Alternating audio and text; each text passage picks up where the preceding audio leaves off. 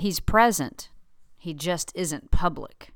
And that is today's Morning Moxie.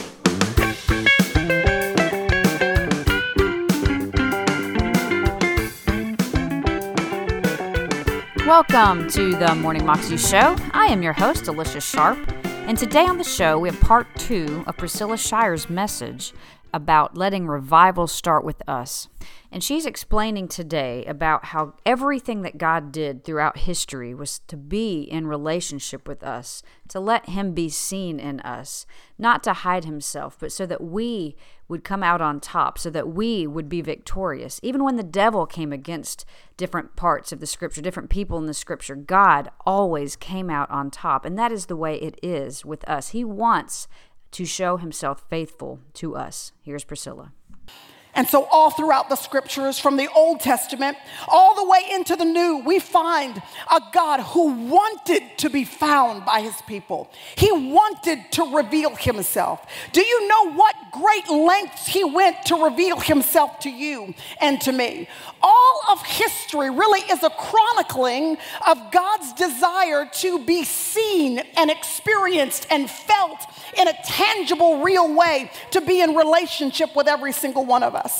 It started in the garden, Adam and Eve. He set them down in a perfect environment so that they could have a perfect relationship with him. But we have a very real enemy that has always worked against revival, the revealing of God. And so even then, he slithered into the perfect environment and introduced sin, and they bit the apple. And sin didn't just enter into that perfect environment, but the DNA of sin was passed down to all humanity for all time. And it seemed like all hope was lost, but our God, never to be outdone, he stepped in and had another move. Because Adam and Eve, they came together again and they had a little baby boy named Seth. And then Seth gave birth to Enosh. And Genesis chapter 4 says that when Enosh was born, everybody began to worship God again. The enemy, he wanted to try to stand against the revealing of God, the revelation of God, the relationship of God to humanity. And so he made it so that sin was introduced and perpetuated and proliferated throughout humanity. And things got so bad that the entire human race really needed to be wiped out. And it seemed like the enemy had the upper hand and he was going to win. But our God, never to be outdone, he went and he found a man named Noah. And he said, Noah, I want you to build me an ark. And Noah said, a what? He said, an ark. Because one day it is going to rain. Noah said, it's going to what? He said, it's going to rain. And so he built an ark, didn't even know what it was for rain. He had never seen it before. But in obedience to God, his ark became the carrier through which God would preserve all of humanity. And once again, our God, always he was on top.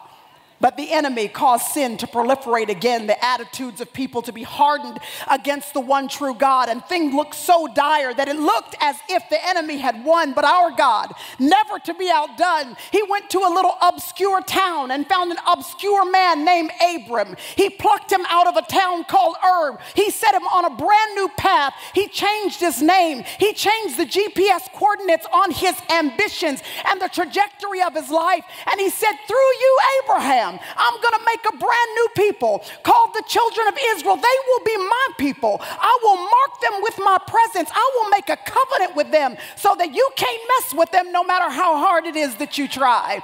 So the children of Israel were crafted as an opportunity for God to maintain relationship with humanity no matter what the enemy would try. But the enemy, of course, wanted to do everything he could to keep revival, to keep revelation, to keep the revealing of God from happening fully with humanity. And so Israel was enslaved for 400 years. They were enslaved down in Egypt, and it looked like all hope was lost, but our God, never to be outdone. He made it so that there was a little boy named Moses that was raised as the prince of Egypt. And at just the right time, he said to Moses, Mo, you go tell Pharaoh, let my people go. And Pharaoh's heart was softened, and he released the children of Israel. And after 40 years in the wilderness, 40 years of coming into intimate relationship with their of God, they finally came into the promised land, and it looked like the enemy had been beaten forever. But the enemy, he had another move up his sleeve, because he made it so that the idols of their new land looked as appealing as the one true God. And so they began to worship idols in the book of Judges, it says. And when you get to the end of the book of the Judges, the last line of the book of Judges says, everybody was doing what was right in their own eyes. Kind of sounds like America in the year 2019, doesn't it? And it looked like the enemy was going to have the final say. But our God, never to be outdone, he went and found a woman named Ruth. And Ruth married Boaz. She and Boaz had a baby named Obed, and Obed gave birth to Jesse, and Jesse gave birth to a little baby boy named David. That's King David, the one who the prophets had already prophesied. Through that lineage, there would be one born who would settle this matter once and for all. The people that were on the stage of the world in that moment did not even know that they were already in place for a historical move for which the enemy would never have a response for. The Old Testament closed, 400 years of silence passed, and then the curtain opened, and Jesus Christ stepped on the scene. And that is a response that the enemy has never, ever been able to tackle. Jesus, God the Father, revealed himself in the Old Testament, and then Jesus came in the New Testament. Jesus was the physical embodiment of God the Father. He said, if you've seen me, you've seen the Father.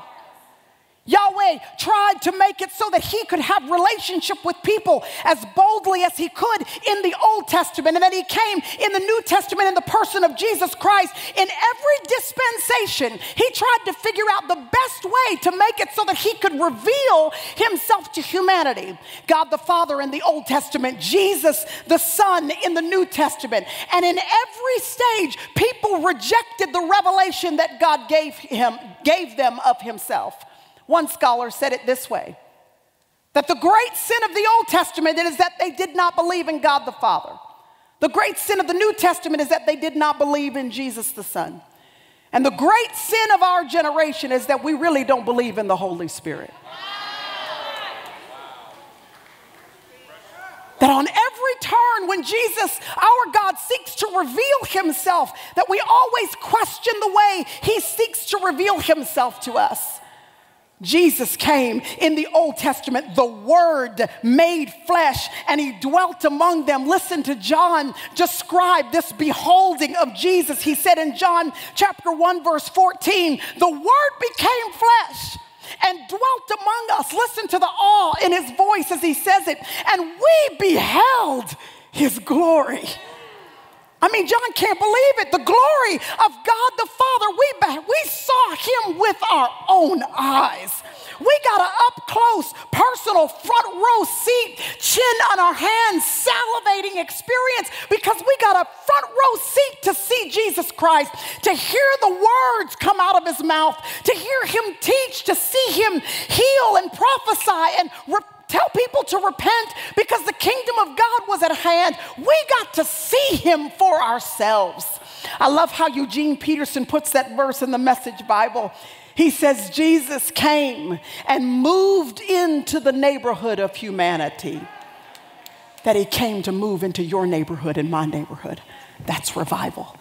That he came to make himself present, to walk publicly among the people so that they could experience what it was like to be in the very presence of God. And so he performed miracles and he taught so he could authenticate that he was who he said he was, and that he could do exactly what he said he could do. And everybody didn't believe him. They just weren't quite convinced, just like they weren't in the Old Testament. They weren't convinced about Jesus in the New Testament. They weren't sure about this Messiah business. But what they did know was that everywhere Jesus showed up, blind people could see.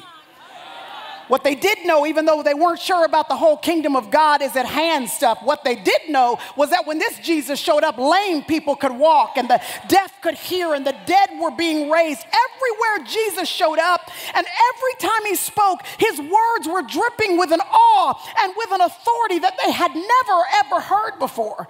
They'd heard the Pharisees and the Sadducees, the religious leaders, that had been nice, but they ain't never heard nothing like this. And so wherever Jesus went, it says throngs of people were crowded around him because they wanted to get as close as they possibly could. You know, like the woman with the issue of blood who forced her way through a crowd because she wanted to get as close as she could so she could reach out and touch the hem of his garment, because she knew if she could just touch him, that power would leave him and come to her and heal her of all her diseases. They weren't sure about whether or not he was the Messiah, but they knew he was something.